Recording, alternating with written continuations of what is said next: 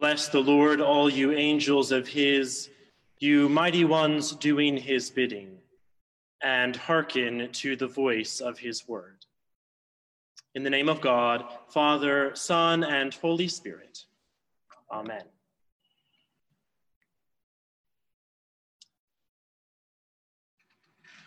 Therefore we praise you, joining our voices with angels and archangels and with all the company of heaven, who forever sing this hymn to proclaim the glory of your name.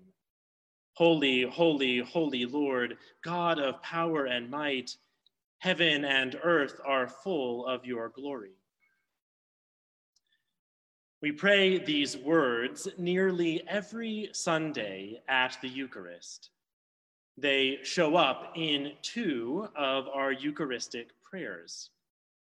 And another one says this: countless throngs of angels stand before you to serve you night and day. And beholding the glory of your presence, they offer you unceasing praise. Joining with them and giving voice to every creature under heaven, we acclaim you and glorify your name as we sing, Holy, holy, holy. This fundamental act of our worship as Christians, the celebration of the Holy Eucharist. Every time we gather to offer our sacrifice of praise and thanksgiving, to receive the grace and real presence of Christ in bread and wine, we do this with the angels, our liturgy tells us.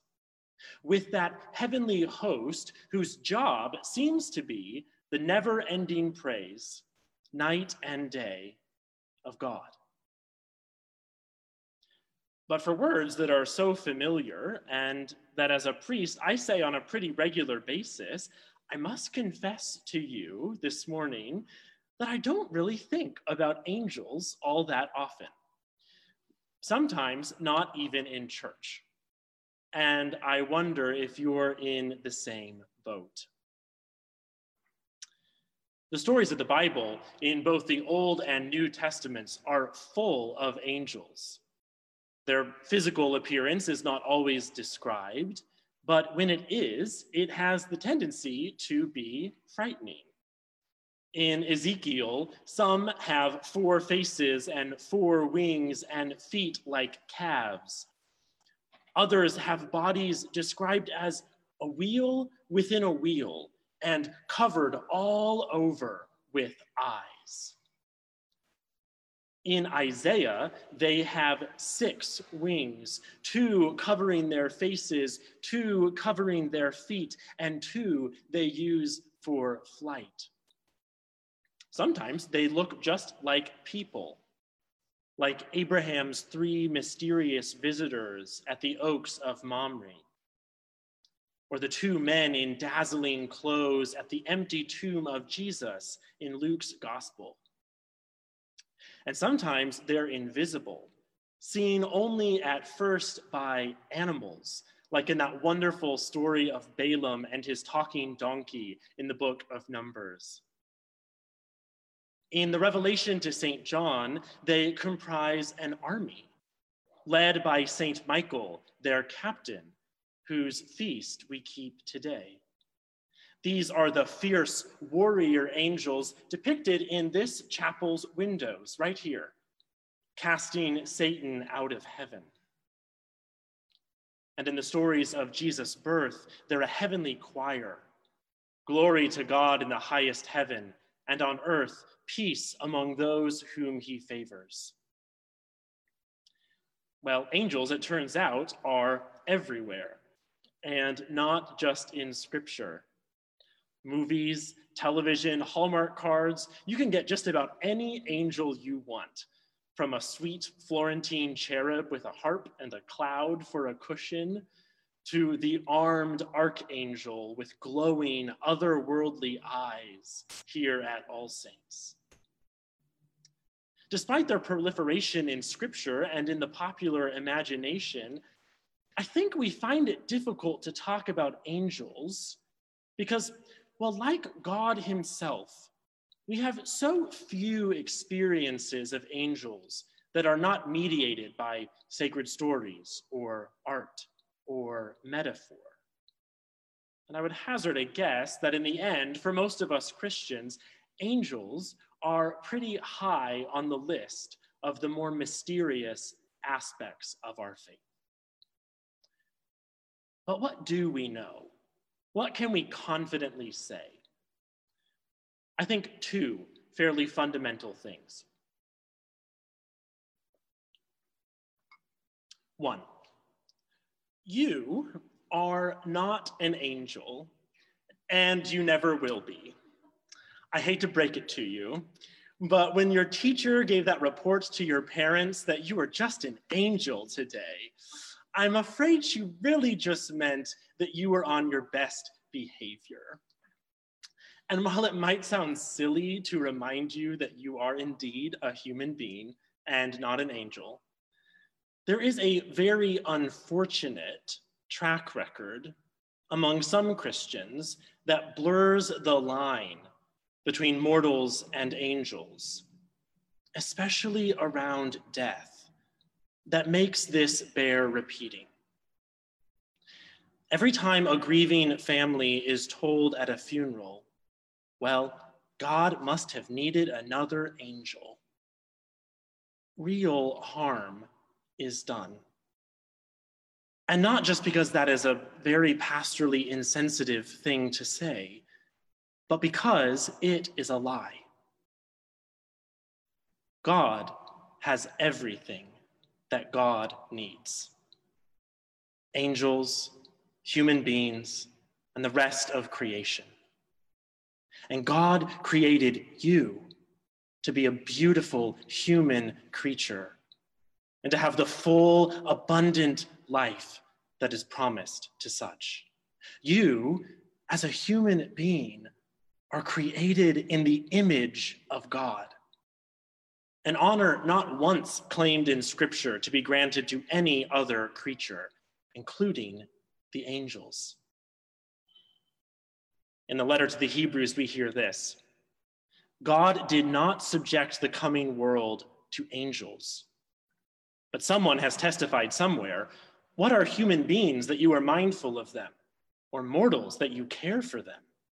You have made them for a little while lower than the angels. You have crowned them with glory and honor, subjecting all things under their feet.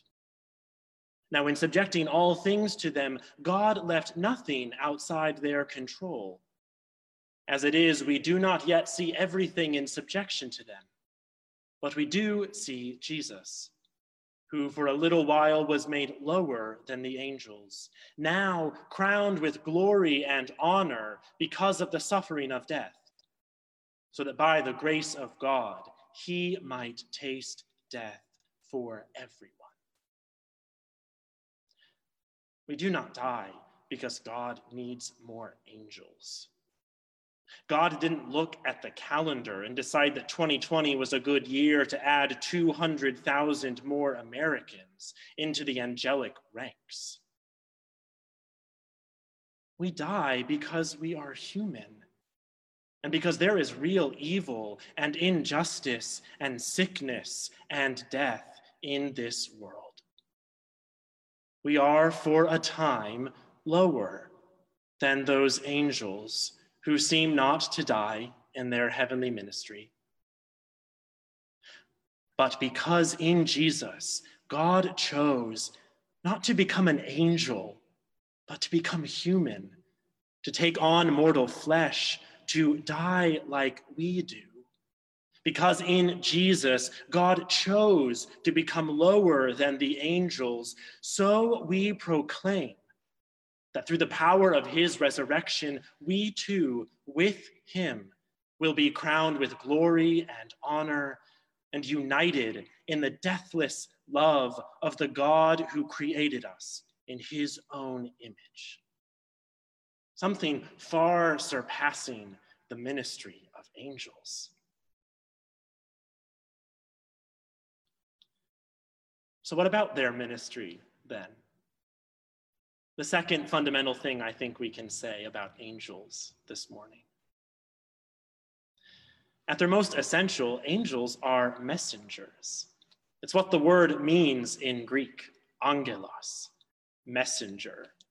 And we hear this word in that other great Greek word that we usually translate as gospel, and pardon my nerdiness here, evangelion, literally good news, good message.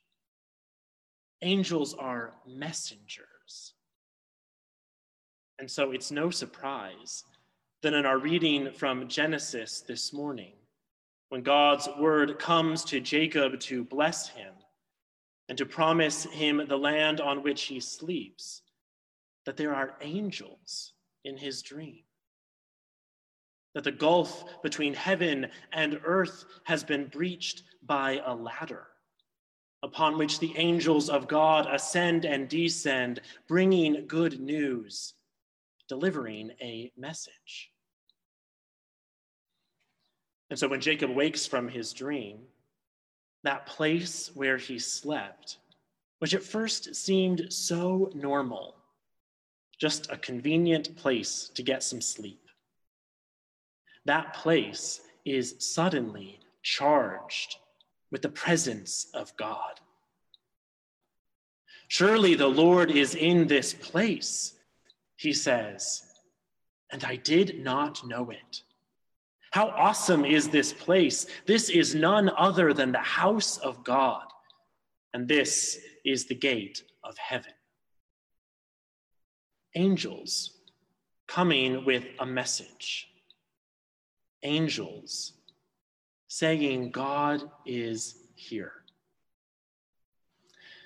Which is why every time we gather around the altar, we recognize the presence of the angels, and we join our voices with theirs to make our sacrifice of praise and thanksgiving, because they remind us that God is present. But it's been a tough year to be a Christian who worships God primarily by gathering together around an altar in a sacred space with others to celebrate the sacraments and declare God's presence in them. This building that I'm in, that you can see behind me, well, the angels are certainly here. We're reminded of it in the icons and the statues, in the beautiful windows, at the altar with its colorful hangings. And we could be forgiven for thinking that there's nowhere else we can find God's presence stronger, nowhere else we can hear the angels clearer than in the clouds of incense, the colorful filtered light, and the presence of the saints in the pews all around us. Yes, God is here. And friends, it is good for us to be here. And we will be again. But Jacob didn't fall asleep in a temple.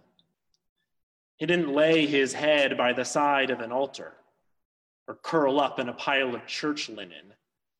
He just dropped down, exhausted, I imagine, and found a stone to put under his head.